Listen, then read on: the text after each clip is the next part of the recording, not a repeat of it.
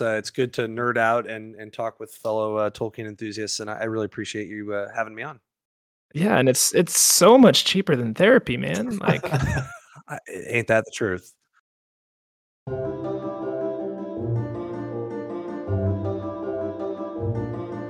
welcome, my lords, to the Well-Earned Comforts podcast. I'm Sam.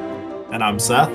Thank you for joining us on the Walls of Isengard as we explore the many works of Tolkien and discuss life. We're glad to have you as part of the fellowship, as there's no telling where we'll be swept off to, and especially today, there's definitely no telling where we're going because we have an extra guest. So rather than just jumping into Seth and I babbling like Butterbur, we're going to hear from somebody you've never heard before, a guy named Mike. He is a husband, father, humanities professor for 13 years, and an author. We are getting the big names up on this podcast now. He is the author of The Good News of the Return of the King, The Gospel in Middle-earth, which I am so excited to hear about. But we're just going to give you the floor, Michael, if that's all right. Go ahead and tell us who's Michael and how'd you got in Tolkien and what do you like about it? Well, I mean, you summed up my most important jobs right away. I mean, husband, father of two. So we have an 8-year-old Lucas, 5-year-old Annabelle. They're both handfuls. Lucas just got his orange belt in Taekwondo. Annabelle is 5 going on 15. Very sassy, spunky. We love it. She's going to give. That's cool with us. She's into dance. Those are my most important jobs. So obviously, it's the most important thing I could tell you about who I am. But this is actually my 13th year as a humanities professor. I teach at St. Petersburg College in Clearwater, Florida. And as you said, I wrote a book came out in September of 2020. So it's been out for a couple of years now, called The Good News of the Return of the King, The Gospel in Middle-earth. It was published by Whipfinstock out there in, I think, Oregon. So I mean, you guys want me to talk Tolkien and how I got into him? Is that good? Yeah, good please. Just what we kind of do is we started this podcast just kind of sharing, because obviously Tolkien is more than just a hobby for us at this point. He's part of our lives. He's maybe even a part of our identities, which maybe shouldn't be a thing, but we, anytime somebody asks me like, what are you into? And then I'll be like, I'm into Tolkien, and I'll just tell them more than they want to know. And so, whatever you want to share, man. Yeah. Okay, cool. I mean, it's the same for me. I mean, part of my story I tell in the preface of my book is that I'll be honest. I mean, I'm a practicing Christian, consider myself very devout, but early in my walk with Christ, I felt that I was getting more excitement out of Middle Earth than I was the Bible. I know that's not God's fault. It was my fault. And yet I know that it was sort of part of God's plan. Not sort of, it was God's plan. Now that I can kind of look back and see it. And it's interesting in 2001, because, the first Peter Jackson film, talk about bloopers. I was on a podcast last year or something, and the guy said Samuel Jackson. It was cracking me up. I'm like, man, I'm tired of these the dwarfs in this. I just had it going through my head. It was hilarious. But anyway, that would be epic. it was funny. I think he fixed it, sadly, but anyway, it was good. So just a little bit of humor. But in 2001, before the Peter Jackson first film, Fellowship of the Ring, came out, early in the year, my mom was kind of coming back to Christianity after a really bad, actually near-death experience with a car accident. And I also discovered Tolkien that same time through the books. My brother Chris read them to me. I didn't realize at the time that these two things were kind of perfectly timed and related. But as the years went on, after the first movie, I saw it. I kind of finished reading everything, and then gradually got into The Hobbit and the Silmarillion and all that. But it was really interesting to see how God was, now I see this in retrospect, putting all the pieces together. And I think it was all part of his plan that I would kind of find and hear the gospel best first expressed in Tolkien's writings. And, I know later on we'll talk about how Christian these stories are to him and how important that was. In fact, he said on a rank of, least and most important, that was the most important thing about him. So I think that really needs to be said. And so, I mean, there are lots of little moments that kind of spelled it out for me. But what really made Tolkien a part of my identity, I continued to read scholarly books, and I realized that, maybe I've been looking at the Bible all wrong. And man, this how God became king stuff that N.T. Wright talks about in his books really reminds me of a story I've heard before. And I never imagined to think of the Bible in that way. But I'm like, oh, this reminds me of Lord of the Rings. And so through the writings of Peter Kraft, and I don't know if your listeners or if you guys know these authors, but N.T. Wright, he's an Anglican scholar. Yeah. yeah, really opened my eyes to realizing that I had experienced the gospel first in Middle Earth, and that brought me back to a refreshed reading of Scripture and reading it correctly. So going back to the comment that it wasn't God's fault, I was reading it wrong. I didn't have a lot of good guides growing up. I was actually raised Catholic and baptized, received First Communion, and then parents got a divorce, and so we drifted away and then drifted back in 2001. So it's been interesting, but I would echo what you guys said, that Tolkien is definitely a part of me, and definitely part of my identity as a Christian, and I'm grateful for him. I think he would be pleased with the reasons why I wrote my book. I hope. Yeah. Yeah. You said that you Cool. were reading the Bible incorrectly and Mm. that Tolkien kind of helped change that. What was that change exactly? How do you read it differently now than you did before? I think that's a great question. I think it's more that I'm paying attention to how much God loves stories and myth. And Mm. that's how I talk about on my podcast and in my book, myth in the ancient sense of a narrated worldview as a story that appeals to the heart and to the emotions, the imagination, and not just to reason, although it does that too, kind of indirectly. And it was just a more rich and imaginative way of looking at it, and just imagining that I'm caught up in the story of God becoming king in Jesus and what that means, and then looking at the fourfold sort of storyline that we hear so much about today in books written by Christian scholars of creation, fall, redemption, and restoration, and just seeing all of those themes so poignant and crisply expressed in Tolkien's writings. As I came back to the Bible, I was realizing, okay, well, this kind of prepared me to read that correctly, and that's what a lot of people are saying is the right way to read Scripture, and to anchor it in historical understanding, and I didn't know any of that stuff. Mm. So to me, it was just to kind of it was dull, like Tolkien says in On Fairy Stories, we need to clean our windows, um, and I really needed to clean mine, and I think that probably answers the question. Um, I was That imaginatively deficient. Yeah. Yeah, that's awesome. Like being a youth pastor myself, like we have so many students that just don't care to read the Bible, don't even know how to read the Bible. And I remember over the summer I told the story in Judges of one of the judges stabbing the bad king in the stomach, and his sword went all the way through the stomach and then was engulfed by all his fat, and then he fell over dead. And the kid's like, "This is a real story in the Bible." I'm like, "Yeah, go check it out." Like there's a lot more to this than just the do's and don'ts and the rules and the genealogies. Like there's really amazing story in through this. Mhm. And then you look at the Bible as a whole, the story from the beginning to the end is just a love story, just a love letter written from God to us. And obviously with Jesus being that centerpiece, the king, Mhm. which I mean, I'm sure we'll talk a little bit more here in a little bit. But Michael, what we love to do on this podcast, just a little fun. Riddles in the Dark is what we call it. This is our section where we pick a piece of the trilogy book, a section of dialogue specifically, and without saying any character names, we see if everyone can guess what we're trying to find, like book, context, and character as well. So Ooh, I'll okay. go first, and I'll do it to I'll challenge Seth first, and then he can challenge you. That way, you get a kind of an idea of what we're looking at here. And then Okay. I don't know if you have a copy on hand. You can challenge I'm me if you pulling one do. up. But Yeah, perfect. yeah. I have a line here. I can. So I would read a line, right? Yeah, Yeah, you we can we just use dialogue just to Gotcha. keep it straightforward so that you can guess a character. Yeah. yeah. Got it. I'll go ahead and start and just kind of like pick a random page, and I'll do that for Seth here. Okay. Oh boy, this will be tough.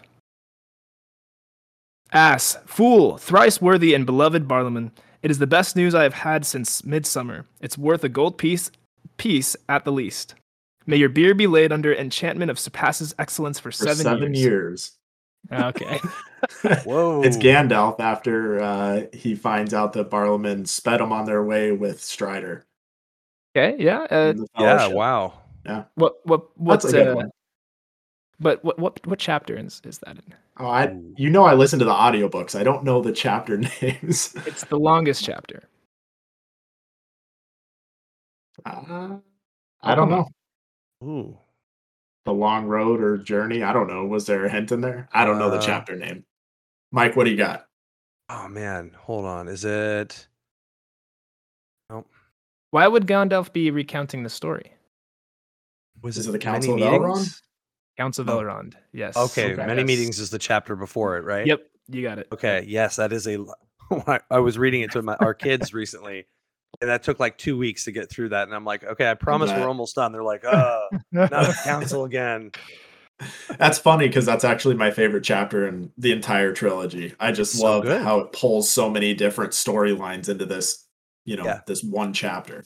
Especially Yes, having a bit more like context for first and second age as well as third age, because they talk a lot about the history of everything else too. So Bet. All right, Mike. So I'm gonna do the same thing here. Pick a random page and find a piece of dialogue here.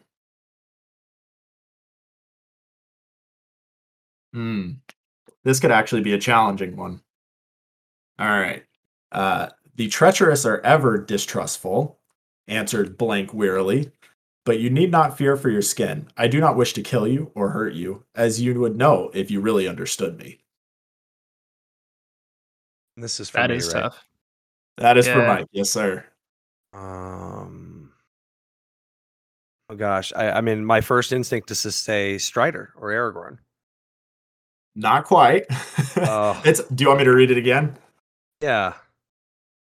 Yeah, this is actually a really good one because it Uh. doesn't line up perfectly with the movies either. So, Right. The treacherous are ever distrustful, answered blank wearily. But you need not fear for your skin. I do not wish to kill you or hurt you, as you would know if you really understood me. I'll go a little bit further. And I have the power to protect you. I am giving you a last chance. You can leave Orthanc free if you choose. There it is. Okay, Saruman. Is that who's speaking or who's being spoken to? It's who's speaking. Backwards actually. Is it really? Yep. Oh, it's the return. It's the Return of the King. Well, that's why I said it doesn't line up to the movies properly. So who's speaking then? I'm That is Gandalf speaking to Sauron when they ride up to Isengard Oh, after the Battle of Helm's Deep. that makes sense now that he's Gandalf the White and speaking with more authority. Okay, that was super tricky. That's probably the hardest one we've ever done, honestly. That's a good line. No, that's Yeah. good. Well, thanks a lot for saving that for me. Yeah, I know. I got some right? more to be, guys. Come on. I'm kidding. All right, Mike, go ahead and pick one out for Sam. See what we got here. Well, so I don't have my paperback copy, but I'm going to be reading from a quote that I have here. So, That's great. How shall a man judge what to do in such times? I could go on a little bit more. I would, but I think it would probably spoil I've it. got a guess. I would say Okay. the Siege of Gondor. Gandalf is talking to Pippin up on the walls of Minas Tirith. Oh, that is close. But no cigar. How shall a man judge what to do in such times? Oh, I feel like well, you said I was close, Hard one, but too. I'm thinking not. Well, I shouldn't give any hints, right? Can I give hints or? Sure. Go ahead and read a little bit further along if you have a bit more. Well, okay. So I have the response. So that Yeah, that'd be was a person asking a question. The response comes as he ever has judged. Good and ill have not changed since yesteryear, nor are they one thing among elves and dwarves. So there's two people talking here now. Okay. Another among men, it is a man's part to discern them as much in the golden wood as in his own house. That's a hard one. I think I have a guess, but I'm curious what you have to say. Yeah, I'm thinking just based off what you said, like it maybe is Aragorn and Legolas talking. Part of that, correct? Okay. It's Legolas and Gimli, perhaps. Oh, you had it right with the first Oh one. gosh. It's, Okay. So Éomer, I know that was a tough one. Éomer, this is the Two Towers. I think it's the Riders of Rohan chapter. Oh yeah. And Éomer bumps into the three hunters. Yeah, he's like, "What the heck are you guys doing here?" Yeah. Yeah. So he asks the question, and then Aragorn responds with the sort of ethics lesson there, which is awesome. Yeah, it's great and very true. So yeah, those last two are hard. I got lucky with the easy one. That was fun. Man. That was really fun. Yeah, we always enjoy doing that. Yeah, I can see why. Good stuff. It's something that we can't even plan for. Like we have no idea what's going to come up. So it's Yeah. sometimes we look really good, sometimes we look really bad. That's all right. Yeah, it's That is all probably right, fun for absolutely. your audience too. I hope so. We don't get a whole lot of feedback, so We'll see. yeah, We'll nudge yeah. him. We'll nudge him. Yeah, definitely. Well, yeah. Now that we've done a little babbling like Butterbur, a little riddles in the dark, um, Mike or Michael, however you prefer, love to hear just kind of a bit about your book, a bit about your book and your allegory too, of what you have written and what has kind of spurred you to write that. What inspired you to write this book? You mentioned it came out in 2020. I don't know if the pandemic had anything to do with it, had extra time, wanted to, or if this was a plan in place already. But yeah, just go ahead. The floor is yours. Thanks. Great question. So, in 2011 or 2012, or shortly after I read Simply Jesus by N.T. Wright, I started to, I got that revelation. I'm like, this reminds me of a story I've read. It's Lord of the Rings. And now I bounce back to the Bible with that kind of mentality we were talking about earlier. And I started to just open up Word documents, especially during Advent when things slowed down in the semester, and I would type stuff up. This is actually still before one of our first kid was born, Lucas. I was born in 2014, so I had a bunch of time, right? So I'm just typing, and these notes, these musings, by 2014 became a proposal for a paper and a speech I'd give at a conference in New Orleans in 2015. When Lucas was little, and then my wife met me out there. I delivered the paper to a crowd of thousands. So I'm kidding. There were like 6 people. Yes. 6 people or so. But it was in my defense, there were lots of rooms and lots of places to go. Anyway, Sure. yeah. So I delivered the paper, and it went well. And then they had this book fair. And it was really intimidating. I'm holding my paper, trembling, and it's a little copy of my proposal. And I started to approach some of the booths and start up conversations. I went to one publisher. I'll say it's McFarland. It's no secret. And at first, I just thought they'd given me the cold shoulder. A couple weeks later, I found out that they were interested in talking to me for the book. So I was with this one publisher until about 2019. This is great that we get to talk about this. I don't get to discuss this much on podcasts that I've been on, Yeah. because it was a really arduous, exhausting journey to write this book. So, our daughter Annabelle was born in 2017. So I'm writing in 2019, Advent season again. And for whatever reason, I'll just say it simply like this. And the publisher basically said, it's a little too explicitly Christian for our taste. I'm like, well, I did kind of make that clear, but we left things as they were. And I tried to make a defense because I wasn't sure what was going to happen, right? I really wanted to publish this book. Sure. And I'll say why in a moment, like why I wrote it. So I did networking and prayed and worked really hard to humble myself before people. And I had some really great people help me. And I always like to give them shout outs because I'm so grateful for Dr. Paul Gould. He actually teaches down at Palm Beach Atlantic University here in Florida. He's got the master's and I think undergraduate program for apologetics with Paul Copan. Oh, okay. Yeah. And so Dr. Gould and Dr. Louis Marcos, I don't know if you've heard of that name. He's they both helped me so much and just put me up on their shoulders and got me connected to the right people, found a new publisher with Whip and Stock. So the book was eventually published, as you know, and basically the reason why I wrote it is in all the books I read over the years about Tolkien, there's this problem is how can the Lord of the Rings, let's just focus on that magnus opus, right? Yeah. Be Christian and not be an allegory. And I always felt like, okay, I didn't really understand what allegory was, so I wasn't really sure I understood the problem. As I gradually understood the problem, I saw why it was such a pervasive and ubiquitous problem for everybody. So I said, okay, I've got to write a book because I'm not, all the answers that I read are so close. And I'm like, they're on the tip of saying something.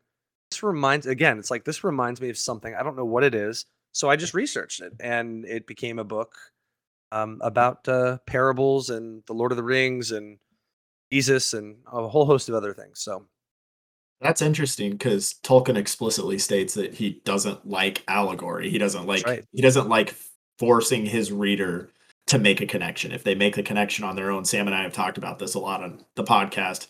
If you make the connection, that's what he wants, but he doesn't want to force it upon you. So it's No. honestly kind of a brave endeavor to be Yeah. like, okay, I know at its core that it is allegory, but he explicitly Yes. says that he hates allegory. So how do you marry the two? Yeah, so I'd like to read a couple things to y'all to answer this question, and if you have some follow up questions, we can go from there. But Father Robert Murray, who was a Jesuit friend of Tolkien and a correspondent in some of his letters, letter 142 and 156 in particular, if y'all are wanting to chase it down. But he wrote an essay called Tolkien and the Art of the Parable in a book called Tolkien: A Celebration, edited by Joseph Pierce. And in that essay, so that essay's title alone is provocative, right? He Yeah. says this. He didn't say Tolkien and the Art of Allegory. He does talk about allegory. So here's what he says. And something you just said about allegory, everything you just said is it'll make sense. So Murray says this, and I quote: "Parable is a skillful use of the arts of speech so as not to compel or to impose, but to invite a response in which the hearer is personally active."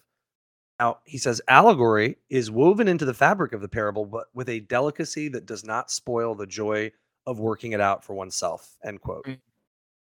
You just said that. Yeah, that's a good And quote. that's, yeah, it is. And the more I read about Jesus's parables, the more I saw what he was talking about. And I read tons of tomes on parables, are all in my bibliography. And I'm like, man, yeah, that's what these biblical scholars are saying too. I'm like, I kept reading the same statements over and over again. It we have to kind of come back to, are allegory and parable so very different that they're in two separate categories, and it'll take too long to probably go into that, but the answer is no. You can either speak of a spectrum of allegories with parable being a type, or vice versa, a spectrum of parables with allegory being a type of parable. I've heard some scholars say one, and one scholar says, look, a bunch of ink has been spilled, it doesn't really matter whether we speak of allegories or parables. And so when I read that, I'm like, well, let me see what Tolkien says. And indeed, as you pointed out, and this is where it gets really interesting, Tolkien does say in the forward to the second edition of Lord of the Rings that he cordially dislikes allegory.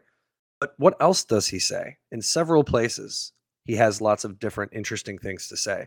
Here are just a couple of thoughts. He says in letter 186, I'm indebted to Tolkien scholar Joseph Pierce for pointing this out in his own book. He says, of course, Tolkien says, of course, my story is not an allegory of atomic power, but of power, with a capital P here, exerted for domination. I think he's probably talking about Sauron, Yep. among others. Um, so I read that, and then I read Pierce, and he said, well, Tolkien says that The Lord of the Rings is an allegory in one sense, but not in another. So now we have two different kinds of allegories. And I thought, okay, I'm on to something. And then another interesting quote, Tolkien again, letter 131. In the for those of you that don't know who are listening, I know you guys probably know, the collection of letters I'm referring to are edited by Humphrey Carpenter. You can find them on Amazon or as a Kindle book. So letter 131, Tolkien says, I dislike allegory, the conscious and intentional allegory. At any attempt to explain the purport of myth or fairy tale must use allegorical language. Now, that's another interesting thing he says. And he also makes a distinction between allegory and allegorical, which I learned is a thing. I could talk about that more later. And I'm like, what? Okay. And if I never, hear allegory again, it'll be too soon. Like I'm allegoried out after writing this book. It is, I can understand why it's vexed people, but clearly the Lord of the Rings is a kind of allegory. It's just not the kind he disliked. And I think is interesting. So then what does that mean? So what kind of story is it? That opens up the door to some things. Yeah, that's super fascinating. I think, I mean, knowing as much about Tolkien as you did, I'm sure with a lot of research that you did for your book, like, he's very staunch Christian Catholic, as we know, and so I feel like when you do have that as your first identity, it's impossible not to put that in any type of creation that you make, in one way or the other. Now, obviously, he reprimanded C.S. Lewis for being too Christian in his allegory with Yep. the Chronicles of Narnia. But yeah, that's really fascinating what you just brought up. Thank you. And he actually literally says that in another letter. He says it is impossible for any author to avoid incarnating his worldview, essentially, into a text. Like you can't, especially if you're a Christian, as you said. So I thought that was interesting because that's something he really said, which is I also think, telling. yeah, for sure. I think kind of what you're driving at too is how imposed it, like the different, like there's different levels of allegory and how Mhm. imposed is it. So like the framework of his world is allegorical, but to learn the lessons that he's trying to provide through the story, it's not beating somebody over the head with a baseball bat that says this is Christian over and over and over. It's That's right. telling the stories, just like you mentioned in the parables that Jesus would tell. He would say things in ways that the common person would understand. That's exactly Tolkien right. was kind of doing the same thing through Lord of the Rings and the rest of his writings. And while slightly technical, it may be worth it if you'd like for me to zoom in on that point you just made and focus on to an interested listener or student of Tolkien and a student of Christ and scripture. What exactly is it about the structure of the story and the way language is used that makes it preachy versus not preachy? Let's just put it that way. Or, Yeah, I'd love to hanging. hear that then. Yeah, Okay. yeah, for sure. Um, cool. So one scholar I felt was, and I don't agree with her on every point she makes about Tolkien. I mean, she kind of contradicts some of the biblical scholars, and I don't know her particular background or area of expertise, but I don't think it's biblical scholarship. And anyway, she's got a great book. Her name is Gisela Kreglinger. I think it's called Storied Revelations. It's a really Mhm. interesting book that in its second chapter, I would recommend it as a primer for anybody wanting to understand what we're about to talk about. And Tolkien is given, as is Lewis, tons of references, so that's also of interest. The book is about George MacDonald, the Scottish writer, if I'm not mistaken, that Lewis and Tolkien both adored, more so Lewis. Um, anyway, she makes a distinction. So she talks about metaphor, allegory, parable, all in one chapter. And she makes a distinction, as Tolkien did, and he also did this in Sir Gawain and the Green Knight, Pearl, and Sir Orfeo, a collection of medieval poems that he translated. Or in the introduction to Pearl, he says something similar. He makes, as does Kreglinger, a distinction between allegory as composition. Okay, and I'll define these in a second. And allegory, or I'm sorry, allegorical mode. Right. And a moment ago, I mentioned that there's a distinction. So allegory is composition. Let's see. I have somewhere in the notes here. Here's what Tolkien says in his introduction to the medieval poem Pearl. To be an allegory, a poem, now he's talking about as composition. To be an allegory, a poem must, as a whole, with fair consistency, describe in other terms some event or process. Here's the key point: its entire narrative and all of its significant details should cohere and work together to this end. And then, interestingly, but an allegorical description of an event does not make that event itself allegorical. So Tolkien's saying, look, there can be allegorical language. He says this in his letters too, in a story, but that doesn't make the entire thing allegorical. So that's allegory as a composition is where the entire story is written in the allegorical mode, where you think of Bunyan's Pilgrim Progress, right? And others, and perhaps maybe The Lion, the Witch, and the Wardrobe, although a case could be made, maybe Tolkien was a little too hard on Lewis. That's another, topic. But um, anyway, those would be certainly maybe some of these medieval poems that I mentioned, although not so much Sir Gawain. But anyway, that every element really adds up. Look here, but we really want you to look over here. Mhm. This story is just a flimsy, thing to push over. We really want you to see this. So Yeah. the intrinsic value of the story, I mean, there is none. It's a front. It's a knockoff. It's really just about something else. And so that doesn't suck us in. It's not engrossing. That's kind of Right. what Rings of Power ended up I being. was I was just gonna say that. I agree. And so it's like, you can push that over. So for a story to be completely allegorical, I mean, it has to be soaked with allusions, and they have to be crisp and clear. And that's what Kreglinger says. She says, the same vein about allegory as a composition, a strict allegory, as she calls the conscious and intentional. That's what Tolkien Mhm. said.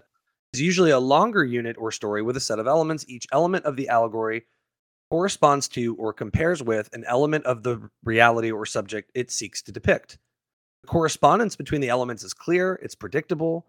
The aim of the allegory is for the reader to see through the guise and detect the resemblance. If the whole goal is to decode it. That's exactly what Tolkien didn't want, and you can't do it. However, you will find moments, many moments, where you can. And that's because, and Tolkien himself seemed to concede this, that the allegorical mode can be part of a story without being dominated, without dominating the story. And so Yeah. you will see parallels between Aragorn and Christ, quite a few, in fact. But you cannot say, oh, the paths of the dead is exactly like Holy Saturday and the harrowing of hell and First Peter and okay, and this is like that, and the marriage is finding of the sapling of the tree, and you can't square them up and completely say it's this for that. But the Sure. illusions and the suggestiveness between the two things are there, but they're mysterious. It's not clear, which is That's actually awesome, that's fascinating. Yeah, I hadn't isn't it? hadn't thought about it in those terms before, but I mean, Sam and I Mind have kind blowing of for me. surface level discussed that without understanding kind of the depths and the descriptions and all the Me too. definitions that you gave. Well, I'm glad because I was in the same boat, and it was just you can ask my wife. I was pretty much banging my head against the wall trying to figure this out for years, and it was just maddening. And so having the language, I don't always talk about it this way, but having the language to kind of explain to somebody to go a little deeper helps like understand the anatomy of how a story like this Mhm. works.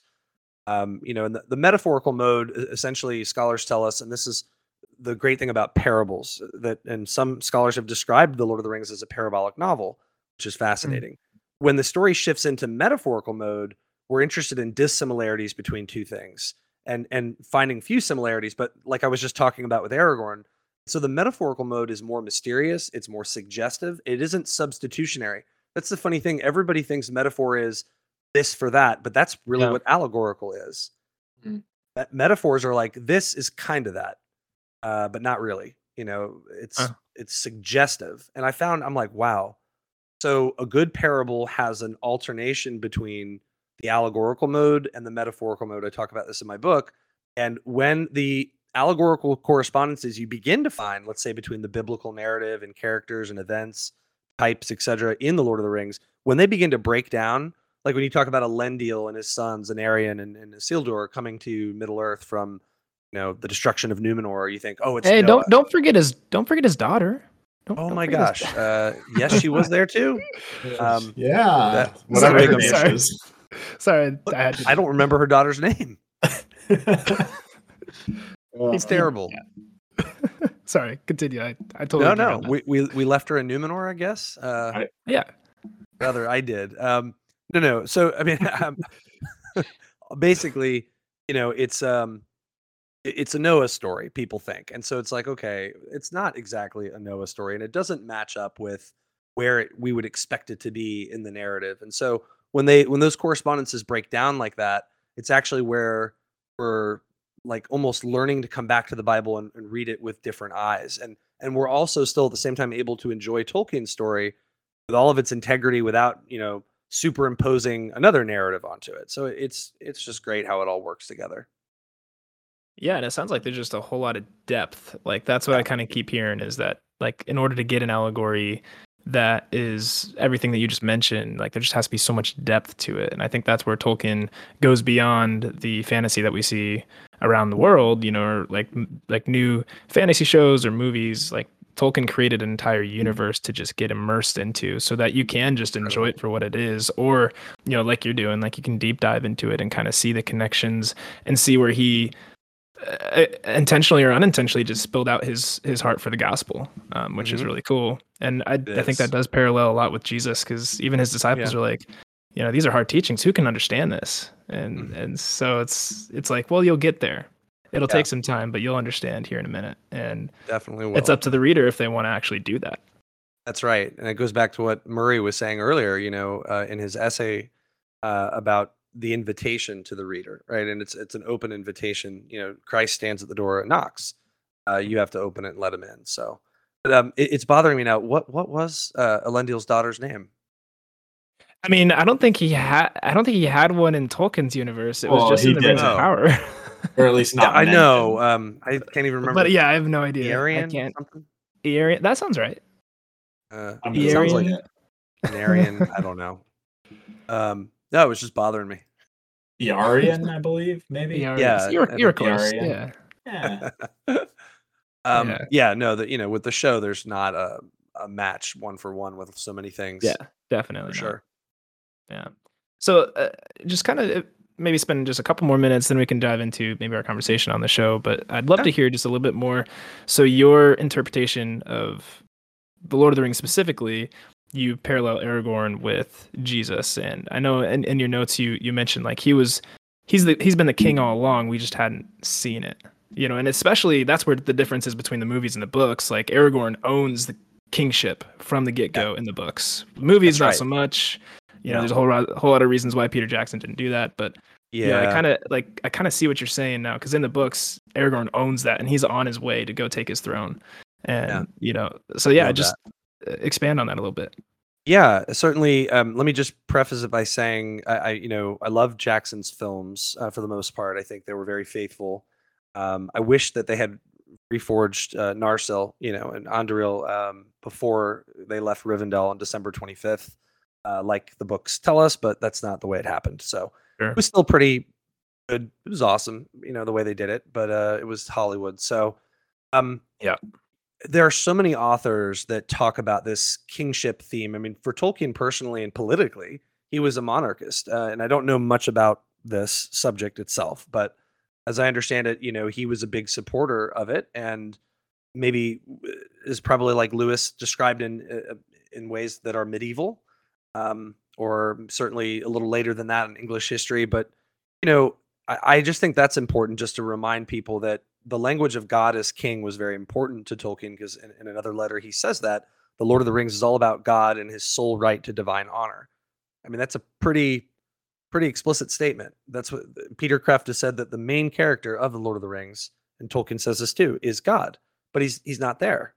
He's never named, but he's always present, Tolkien says, and that's so true.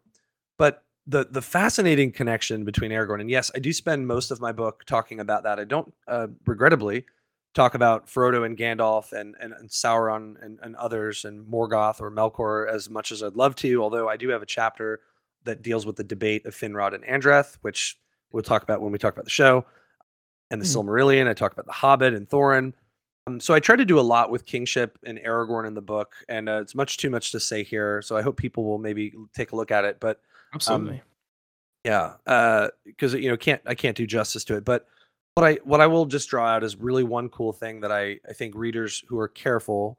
I know there's a lot of technical stuff to get out of the way in my book, but if you get to the meat of the book, chapters 3 through 5, which is all Tolkien, I was interested when I started to learn more about the Ainur and the Valar and the Maiar, and how Manwë is connected to Iluvatar. And the way that Tolkien, as I understand it, theologically understood this, is that Manwë he's a Vala, right? As everybody knows, he is God's expression of his immanence in the created universe, whereas Iluvatar is, a poetic expression of his transcendence. And as we always say in the Christian tradition, God is transcendent and immanent. He's not just, like a deism says, where he's off away from the world, and he's not a pantheistic God or force like Brahman or Tao in Hindu traditions, various Hindu traditions and Taoism. But he's as Tolkien says in the debate text, he's like a painter who enters his picture, but still is the painter, or an author who enters his story. He's the author within and without, Tolkien says, which is so brilliant.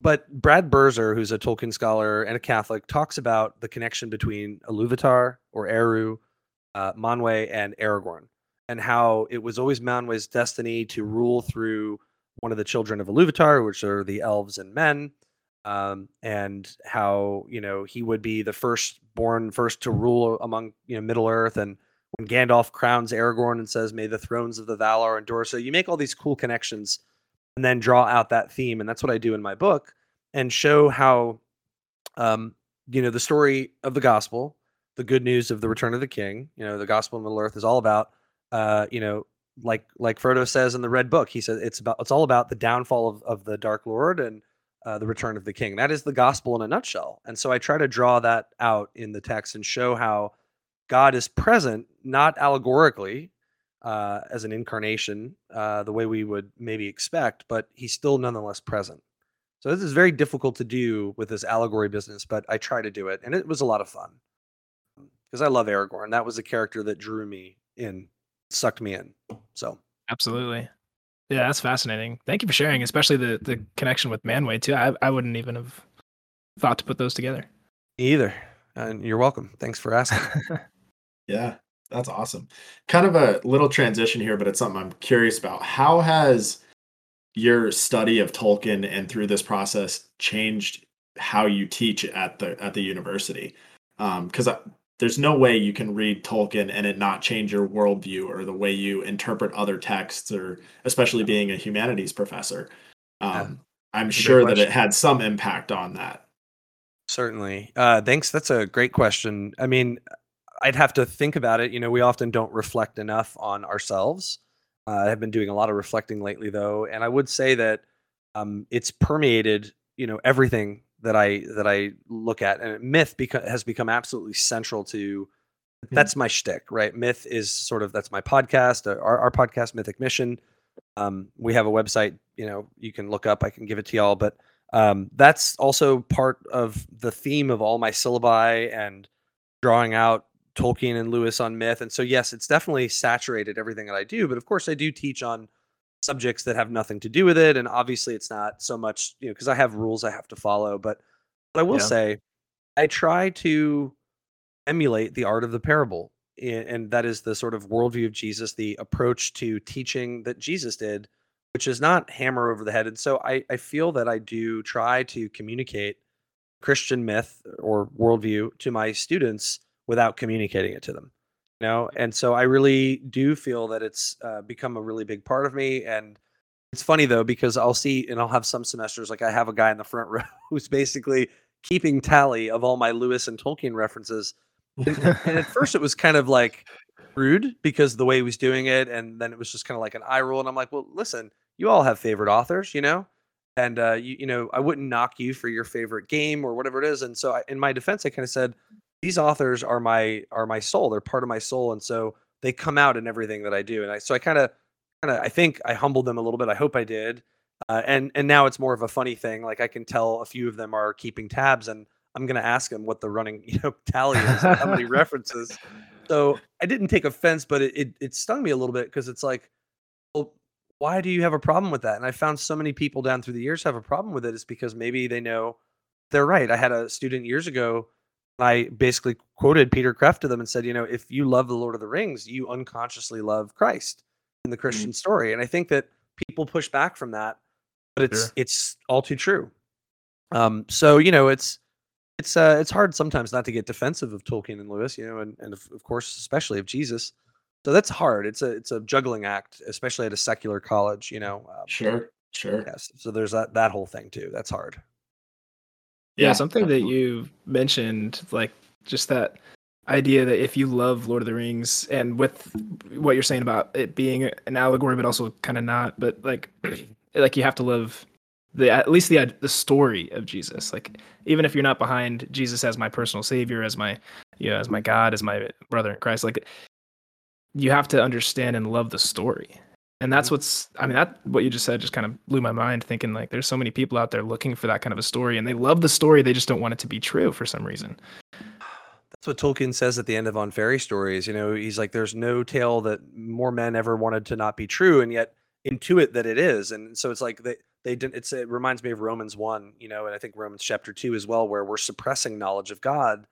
But we all want to be part of that story, and it resonates with me in my personal story because that's what was happening to me. I'm like, I think I was trying to reject the gospel, and I'm saying that this isn't that exciting. This is more exciting. And God was like, well, mine is the original, man. Like, read me. Mm.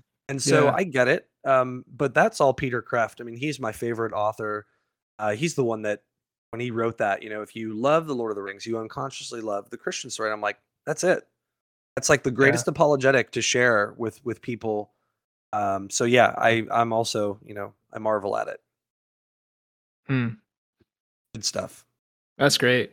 We've got.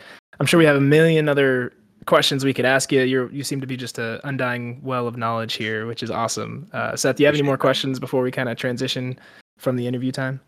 No, I think honestly for me I have some self-reflecting to do based on what you were saying, because I know kind of Cool. like you were a few years back, I definitely much prefer to dive into the Lord of the Rings, and I've actually questioned that recently. Like, I've gotten so much more into Tolkien's expanded works versus Mhm. just the Lord of the Rings and the Hobbit. Mm. It makes me wonder how much more knowledge I'd have of scripture and how it would change my life if I put that same amount of effort into, the Bible and learning that. But at the same time, it's just so much more entertaining to me at this point in my life. So it's I like, yeah, know. there's something there that I need to reflect on. I hear you, and that's great that you have that perspective, and it obviously resonates with me. I would say one last thing to you, just to kind of inspire you in the debate of Finrod and Andreth. I think I learned this from Brad Burzer's book. He was talking about how Chris Tolkien, one of Tolkien's sons, Mm. who I know died last yeyear, I think. It was Yeah, I think it was right before they started actually filming The Rings of Power, which makes yeah. Ooh, sense. It was like the day gosh. before, if I'm right. Oh my Something goodness. like that. Yeah. Just Yeah. reminded me. Yeah. Well, he had written that my father's debate text of Finrod and Andreth, and it was, we know Finrod is a character in The Rings of Power as Galadriel's older brother. Um, where I was going with this, he says that it's like an extension of Christian theology, and uh, several have mentioned that it's the most incarnational of Tolkien's texts. And Mm. meditating on that text in particular has really changed the way I not only look at Tolkien, but especially look at Scripture. It's really beautiful. I mean, it's a hard read, especially with the souls and bodies stuff and the Job-like Sure. dialogue, but Yeah. it's just so wonderful. And that's a great segue too. Like when I was looking at Finrod on the show, and I'm like, okay, this is the same guy, and I'm putting it all. I'm all excited, and maybe they'll have some references in there. No, it was just cheesy dialogue, and we have Yeah. to touch the darkness before we see the light. I'm like, no, that's not Tolkien at all. We don't have to sin before we know what right is. I mean, that just Yeah. doesn't make sense. Yeah. Um, anyway, Yeah. Kind of along those lines. I mean, I feel like the show really, and maybe we'll transition into that now, but mm, just basically what you said, the show was trying so desperately to sound like Tolkien that it came mhm, across as cheesy because at its core, with like, and I haven't studied the debate of Finrod and Andreth. I've read it and listened to it once or twice, so I have mhm. an idea, but it, as you're well aware, it's very, very deep. And so the show is very surface level with dialogue that doesn't match up with what they're trying to accomplish. Whereas Oh, Tolkien, it's embedded into everything.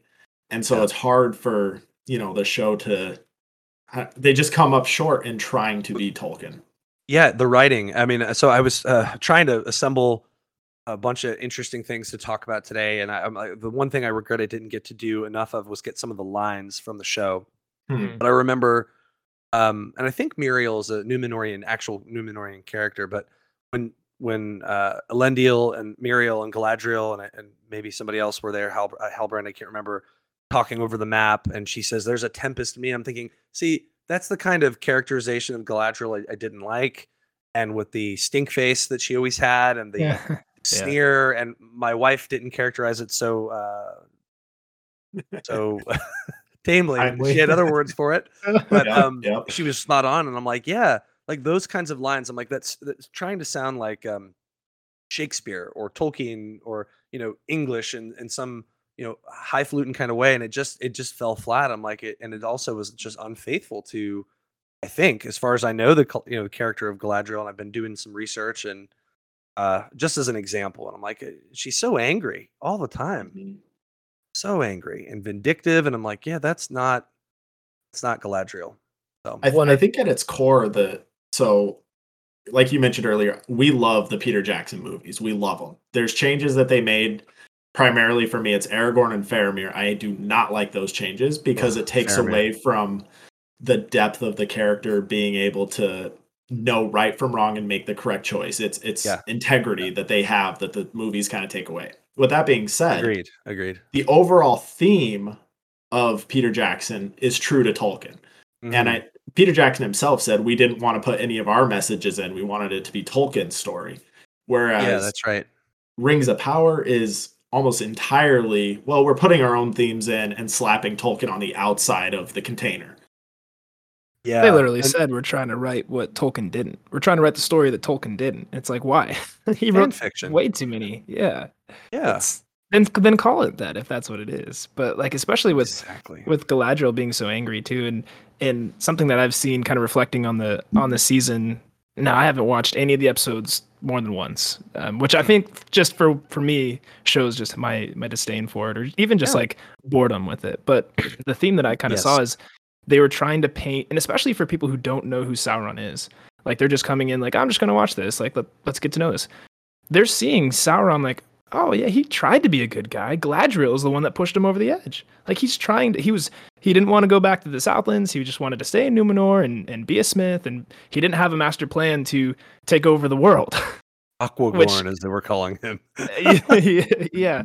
And so No, that's one of my biggest things. It's like how can you create those characters that way where Galadriel is somehow the bad guy in all this, yeah. and Yes. Sauron's the anti-hero in a sense for a little bit. Yes, And excellent thought. And not only the Aquagorn stuff I was seeing on Twitter and the funny things, and but just this whole idea that this is the guy that sent werewolves to murder Finrod and Beren in the dungeons of, was it Yeah. Tol Angaroth? And I'm thinking, Yep. he's I'm a reluctant, I've done some bad things, but I'm reformed. I'm like, no, Yeah. that's not the same guy. Like that's not Sauron. I mean, that's just ridiculous. So it was it was just really stupid writing. I mean, and I know that's not a very scholarly way to put it, but there was so much good material to use as a template. Yeah. And why didn't you? I was asking myself that with the first episode, like, why didn't you do that? Okay, they don't have the rights to the Silmarillion, isn't that true? That's what they No. claim, but I feel like they keep pulling stuff from the Silmarillion and other I- and other tales that who Yeah. knows. I'd like to know more about that because I don't have a definitive answer. But if they do in any way, shape, or form, shame on them because you could have done so much better easily. I mean, and still, added your own flourishes if you really can't help yourself. But it was just just even the impersonal way they did Ungoliant and Morgoth, or Melkor, I guess before he was Morgoth, with the two trees. And I'm like, all we get is a shadow? Yeah. Like, that's it? I've been Yeah. waiting for this. What about the Ainu Lindale? I mean, there was, we had some singing, some sand moving around, with the creation. Did you guys see that? The sand intro Yeah. was supposed to be the song of creation, I guess. I never put that together, to be honest. Neither did I. But that's what I had learned. So, It's like they almost tried to go too deep in areas that it was even for people who know the lore. It's like, well, that's kind of a stretch, or maybe like I see what you're trying to do, but you put so much thought into that, and yet your dialogue is just horrific.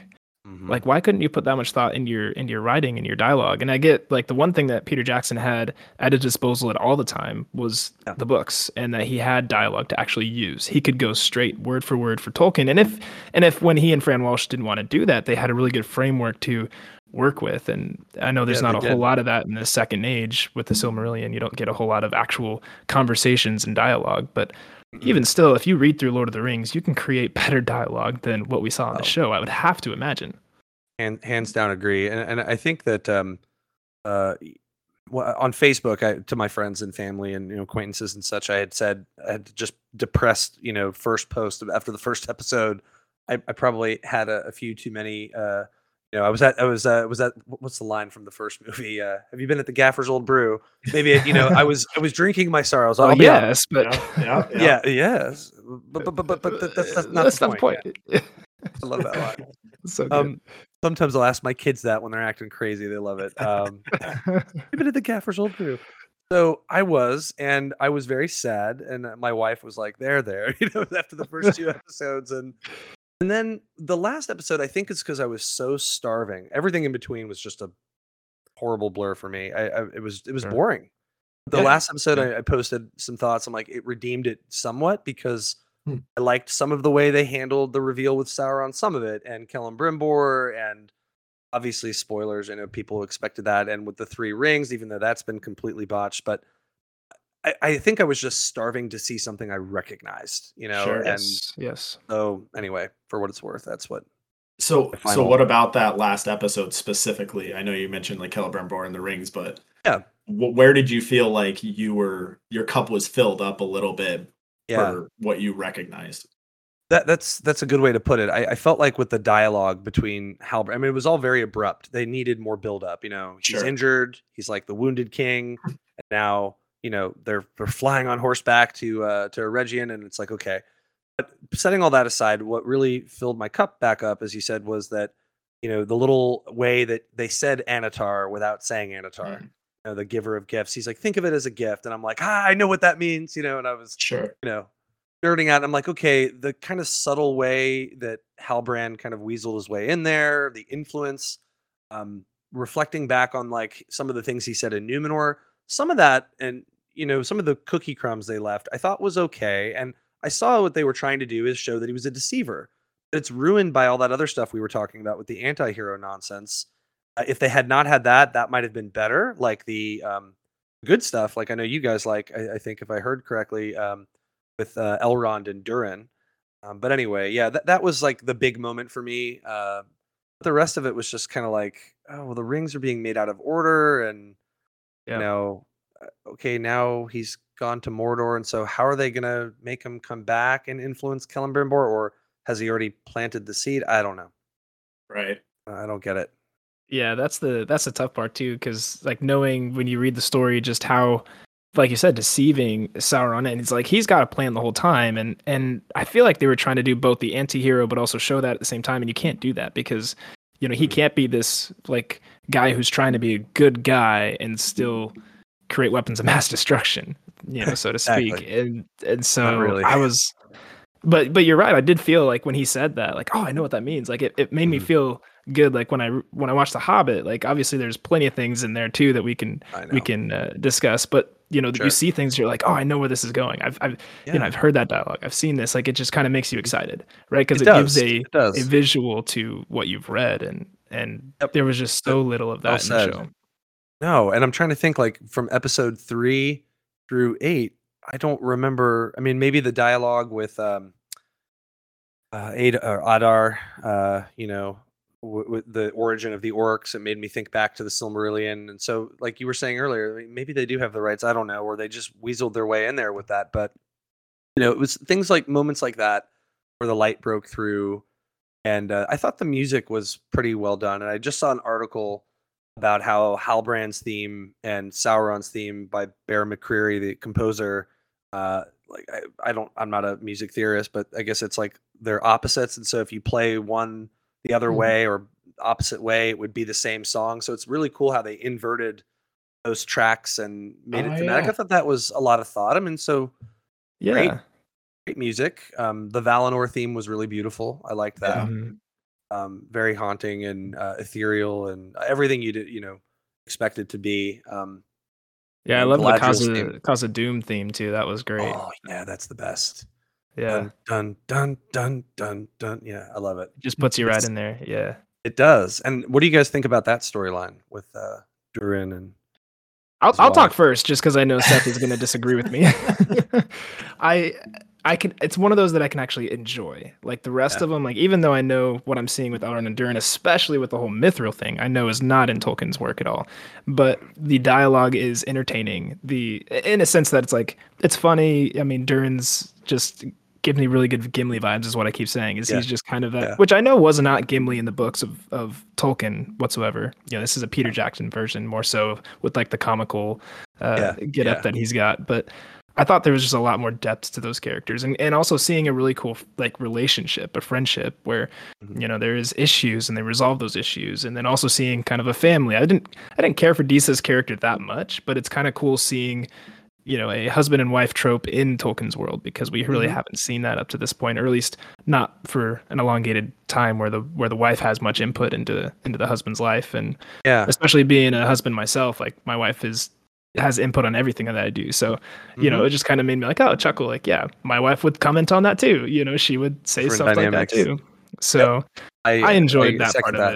it, but Yeah. definitely like episodes, I think it was like 7 and 8 with the leaf and with the mithril and everything, I started losing interest just because I was like, this is so different. Yeah. But I They liked the acting of it, I guess. Yeah, I did too. I mean, I liked the friendship theme between Elrond and Durin, and the ennobling sort of dialogue was okay, and did give me a few goosebump moments of just the for Tolkien and Lewis, friendship was such an important thing. They spoke with a lot of gravitas about it. I thought that was captured very well. Yeah, Because we all crave for meaningful relationships like that, and I thought, yeah, I can feel Tolkien there, and that made me happy. So, yeah. definitely. Seth, you can give your 2 cents. Well, I mean, out of all the interactions in the show, I think that was the best one. I From the beginning, it kind of bothered me how they're doing all this time compression. I get it, and he hasn't seen Durin in what did he say, like 20 years? Well, Yeah, Elrond at like this that. point in time is probably like 1,500 years old. Durin's probably already 70 or 80. Like, it's not this big deal. And did he send him an invite? Like, it just, the way that confrontation started and then was resolved so quickly, it Mhm. was like they were using it as just kind of okay, we're gonna bring the story to the end point so that they can be friends. It felt like it was rushed to me, but Mhm. that the confrontation and frustrations and everything just weren't really valid. Mhm. Um, and honestly, the way they interact and stuff, I really don't mind. What bothers me more than that is really just the whole mithril storyline, and we have to dig it to save the elves because the light of the Silmarils. And I mean, that's when I just was like, okay, now I really don't care about the dwarven plotline either. Yeah. When at the beginning it was the most entertaining. Yeah. Yeah. Yeah, that was unnecessary, and I tried, I found I was reading the Silmarillion, I found a few references, I think thematically what they were trying to capture about the beauty of Mithril and Tolkien has a couple of lines about preserving the longevity of the elves. I'm thinking, did they take these lines and uh, you know, and just warp them. And I'm like, "Okay, I think they did. They created a storyline out of a couple references that really had more to do, if I understand correctly, with the elves trying to recreate Valinor in Middle Earth, to make it feel those that stayed at least, to make Sure. it more like that. I'm like, you could have just done that. The whole Arwen Undamiel, that the whole Peter Jackson, her giving up her immortality. I think they were trying to mirror that, Sure. um, right, with the necklace and all that stuff. So I agree with you. It just really had me kind of lose interest. How did you feel about the original characters? Me personally, I really didn't care for any of them except Adar. For whatever reason, Adar to me was by far the best original character, and I didn't really care for any of the other ones. I will say I liked the way the orcs were done. They were pretty Yeah. terrifying. Let me say that was well done. Arondir, I think his name is right. Here's me. I couldn't remember, Elendil's daughter's name too. That one, obviously not memorable. Arondir the elf, Ronwyn, and Theo. I found just like he was just a sniveling little brat. I just didn't like Yeah. him. Want to say it. I just wanted to nail him in the face, like man up, man. Come on, like quit Yeah. it. Like you just had that face that you just don't like, and I know that sounds horrible, but it was just a very sappy character that it never felt like a fully fleshed out character that I liked. And her, the mom, Ronwyn, was just it's like the two lines I always hear in cinema or TV. Either there's a storm coming or who will stand and fight. I'm like, if I hear one Yeah. more person say either of these lines, I'm gonna end it. I just can't take it anymore. Like she said it like 3 times. And like, just Yep. stop. That's all you say. Sorry, I'm yelling into the mic here, but No, No, you're you're good. You're good. good. You're fine. I so that's completely agree. Yeah. there you go. So take it away. Yeah, those are my thoughts. Yeah, definitely. What I was probably most hurt by, and I say hurt because again, I know JD and Patrick McKay, like they were not thinking of Sam Moldenhauer when they were making this movie. They don't know who I am. They This were thinking show. of Tolkien, so don't take it Well, personally. okay. But I had such a personal tie with this because I was like thinking, oh my gosh, more Tolkien, like Second Age, let's go. Whole series we can spend as long as we want in Middle Earth. Like this is gonna be Mhm. so cool. And then Yep. where I was just most hurt by was they're like, we're gonna create our own characters. Yeah. We're gonna take the characters that you know and love and give them less screen time than our own characters. And I was like, what? Are you Sad. kidding me? And I get the idea what they're trying to do with the Harfoots and the Stranger, which I love his dialogue. I am good. Okay. Yikes. Yay. But Yeah, I know. it's like, come on. Like, I didn't want you. I'm sorry, Yeah. but I didn't want your characters. I wanted Tolkien's characters. I was excited to see them more. And even the ones that you made, like the Galadriel, who's supposed to be like, your star character, is dragging the show down with a boulder the size of Texas. It's just, I don't know. It makes me sad. But then hold on, aren't you forgetting the line that her brother said? Why does this? What was it like? Why does the ship not go up? Why does it? So I was trying to think of something Something like witty that. to insert that in there, but I'm like, what the heck does that even mean? Is that Yeah. just supposed to sound serious? And I'm like, that's and that, I think that was such floats a and a rock does not, because that's the it. ship knows the depth of the water. I don't know. That's more obviously more correct than my garbled. But I love what you said. That you just have all these rich, wonderfully developed characters, and like I would have understood a few would have been fine. Maybe just or even none. But yeah, the fact that they felt the need to do that, and then I have a question for you guys about the Stranger and your thoughts on that. But yeah, I think that was well said. Yeah, What's well, go that ahead. question? Yeah, what's the question? So my wife was asking me this, and up until the last moments, because we watched them twice, because I watched them and then she watched them, so I watched them with her and heckled her the whole time. She's like, "Shut up, be quiet, fly, you fools." But she was like, "Is that who I think it is?" And I'm like, "Well, just wait until the end of the 8th episode. You might get a clue." With that line about his nose, are we meant to think that Gandalf is showing up earlier, or is this a blue wizard? It's not Radagast. I mean, I think that it's meant to. It's probably like a red herring where they want you to think it's Gandalf. They're doing a little callback to the people who have seen Peter Jackson, kind of like you mentioned earlier, to feel something that they recognize, and then they're going to spin it off, and hopefully he's a blue wizard, because if he is Gandalf, to me, Gandalf was the last wizard to arrive. He was reluctant. He didn't want to come. Círdan immediately recognized the wisdom in him and gave him the Ring of Fire when he arrived in Lindon. And so it's like, if you just have him as a meteor, where does he get the ring? Like, it just changes so much. Yeah, and Gandalf never went to Rune, right? And that's his whole thing, is I've got to go to Rune. And blue wizards. yeah, so I'm hoping it's a blue wizard as well, and maybe that's just a wizard thing, is that you can smell where to go. That's I guess. I can barely smell anything with my allergies most of the time. So, right. I can't say I understand, but yeah, maybe it is. And I guess I thought, I'm like, oh, that's a dead giveaway. So the time compression, but now that I've heard you guys talk about it, it does kind of make sense. Maybe like so many other things in the show, it's another red herring. But all that to say, yeah, they don't care. They could bring him in now, sure, as they've done with many things in the show so far. So I wouldn't be surprised if it was Gandalf. And I think a lot of people are on Team Gandalf, and at this point they're like, just tell us, like, just let it. Can we stop this? We've spent 8 hours just guessing, and you finally reveal some things, but let's just stop with the guessing. Who is it? Who is it? Yeah, I know it was very childish. It's just kind of like, okay, a little bit of mystery is good, but Sure, this is the wrong kind. It's like we just want you to watch.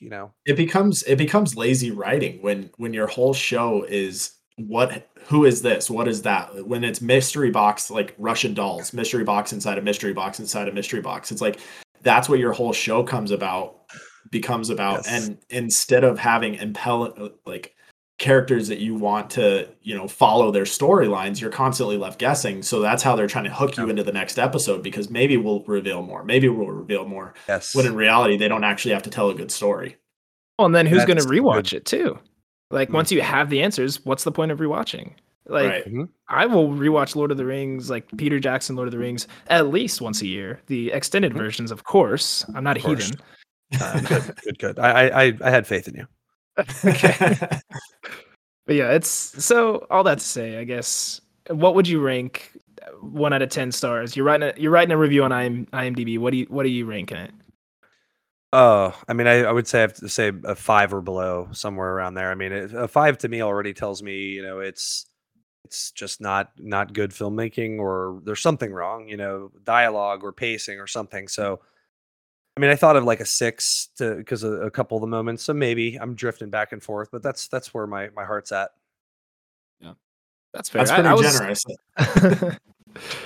I was floating around a 4 because, like you mentioned, I love the music. I think the cinematography and the artistry of just the scenery is fantastic. Like they did well recreating the places that I've always read about, and I was not disappointed in any way. I was actually really excited to see all that. But Yeah, me too. The problem is they didn't show can't. very much of that. They didn't show, like, you had these wide sweeping shots and then it'd be in a room. And you didn't like when the hobbits are in Rivendell after they arrive with Strider, you go from place to place in Rivendell and you get all these beautiful landscapes and scenery, and in this it felt like there's a wide zoom and then they just narrow it in and then you're inside a room. And so to me it was like the big picture was beautiful, but then you really missed out on the different aspects. It didn't feel as grand because you're just each of those scenes took place in a room. Yeah, almost point. Like it's there's like those little Japanese puzzles. I can't remember the name of them, but it like almost like a miniature. You know, it was just kind of, maybe I see your point is what I'm trying to say. It was, anticlimactic after seeing that and then shrinking down. But I will agree with Sam too that also thinking about the Harfoots and some of the scenery and some of the map overlay stuff they did was pretty good. I liked seeing the map of Middle Earth and some of the little footprints or dots that showing them where they went. I thought that was well done. But yeah, okay, so a 4, huh? Yeah, I'd say a 4. Definitely not anything higher than that for me. But well, I'll leave it at this. If I were to write a review, it would get deleted, as so many reviews have at this point. Ooh. So you bombed. I'll just leave it at that. Okay. I really wanted to like it, and the fact that you're at like a 5 or a 6, I'm happy, because that meant that you got some level of entertainment out of it, even if it fell short of your expectations and your desires. And there's people, the Unexpected Podcast, which is how we met. A lot of them love it, and I'm thrilled for those people. I genuinely am happy for people that have enjoyed it, because I just can't say the same. Yeah. I have not poked around, but I am interested in seeing what the Tolkien community. I follow a few people on Twitter and stuff, and what they think. You mentioned the Unexpected Podcast. I think I've heard of them, but is it most of them they're kind of pro Rings of Power, or? Well, it's interesting because they started, like, Ez and Lane, the guys that run it, like, they started both loving it, like episode 1 through I think like 3, and they would post like a review podcast after every time. And then like around 4 or 5, Lane was like, well, I don't know about this. And then it just kind of dropped off drastically once he actually went and like kind of dove into the lore a little bit and was like, oh yeah, there was so many other things you could have done with this. I thought this was all Tolkien, and I'm looking at it and it's a lie. And so he kind of went to the dark side, as he would say, and he doesn't like it as much anymore. So it is interesting because both of them, like they're really good friends that grew up as kids, and so the relationship is never going to change, but their viewpoints are very different now, and it's interesting hearing them talk about it. Yeah, that's a good dynamic. The one thing that this show has done, which breaks my heart, is just it's been polarizing to the Tolkien community in a way that, and I know social media is a big part of that, but it's just like, and we've talked a little bit about this on our podcast, Seth and I have, but it's like they intentionally did that knowing it was going to do that. Like everything that they created, everything they made, this wasn't a, hey, let's all, link arms and love this together, relive Tolkien together. No, they were like, we're gonna make a very clear divide. And yeah, I agree. I feel like, I haven't read or listened or watched too many other interviews or talks or articles about it, but from the little that I have, and I have done some, and just people's comments, I just get the sense that maybe the more conservative lore community has really just been getting bashed by the showrunners. And I followed some of the whole racism stuff and the representation, and that was also deeply disturbing and polarizing. I'm like, well, we don't have this problem as Christians, and Tolkien was a Christian, and so why are we even talking about this? And I get some people were trolling and saying nasty things, but that was just depressing to see as well. Another way, the whole community was divided. But I almost feel like they just didn't care. If you were a conservative, like, lore master, I guess, and you had something negative to say, like we have, it was like, oh, well, you don't understand our vision. You just don't understand. I didn't like that. the little interactions I've experienced, I just get the sense that they're dismissive. But maybe I'm wrong. I'm happy to be wrong. I think that's a pretty accurate assumption based on the interviews that I've watched and the articles I've read from with quotes directly from the showrunners. It's very Oh, dismissive towards any constructive criticism, and it falls sad. back on the kind of like you mentioned. It is sad because they fall back on the racism trope, which, quite frankly, at this point in time, is just overplayed because it doesn't make you racist to dislike the show. No, no. There are those people out there and we condemn them all. That's not, Yep. those people don't belong, in the Tolkien community or quite No. frankly anywhere. They need to figure their stuff out. But Mhm. criticizing the Amen. show with things that make sense from the lore perspective, just to fall back on the racism thing it's kind of like their writing. It's lazy. It's a Non shield sequitur. for, exactly. Yeah, I agree. Yeah, that's just unnecessary. But okay, I'm glad to hear. Well, I guess I'm not glad to hear, but I'm on the right track. So it's certainly realizing. But I don't know. I saw a line about season 2, like, oh, the stuff you wanted to see in season 1.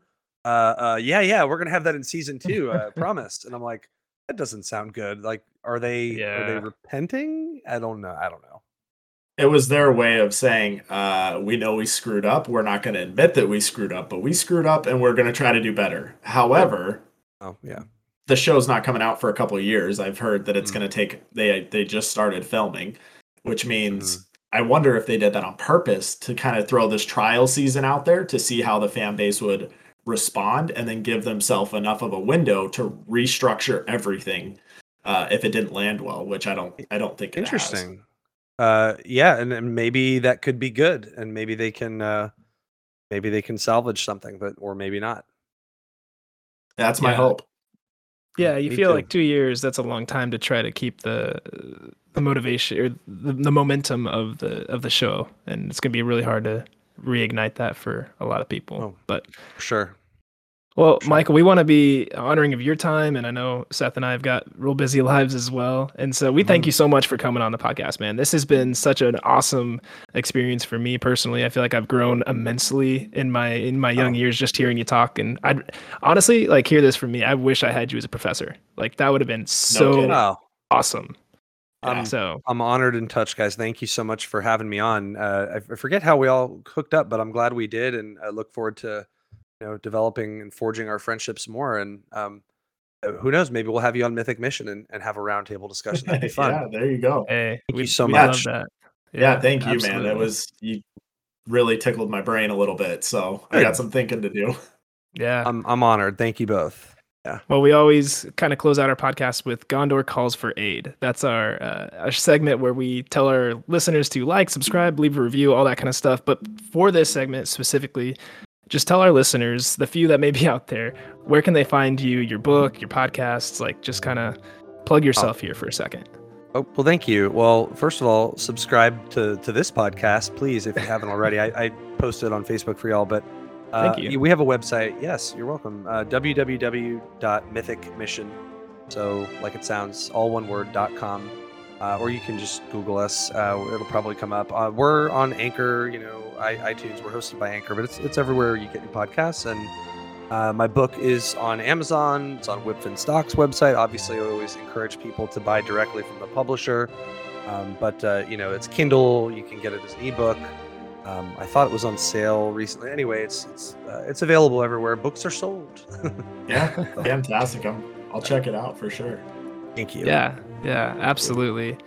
Man, well, next time we will probably jump into our continuation of our Numenor conversation with Seth and I. But for now, thank you again for joining our fellowship. We bid you a very fond farewell.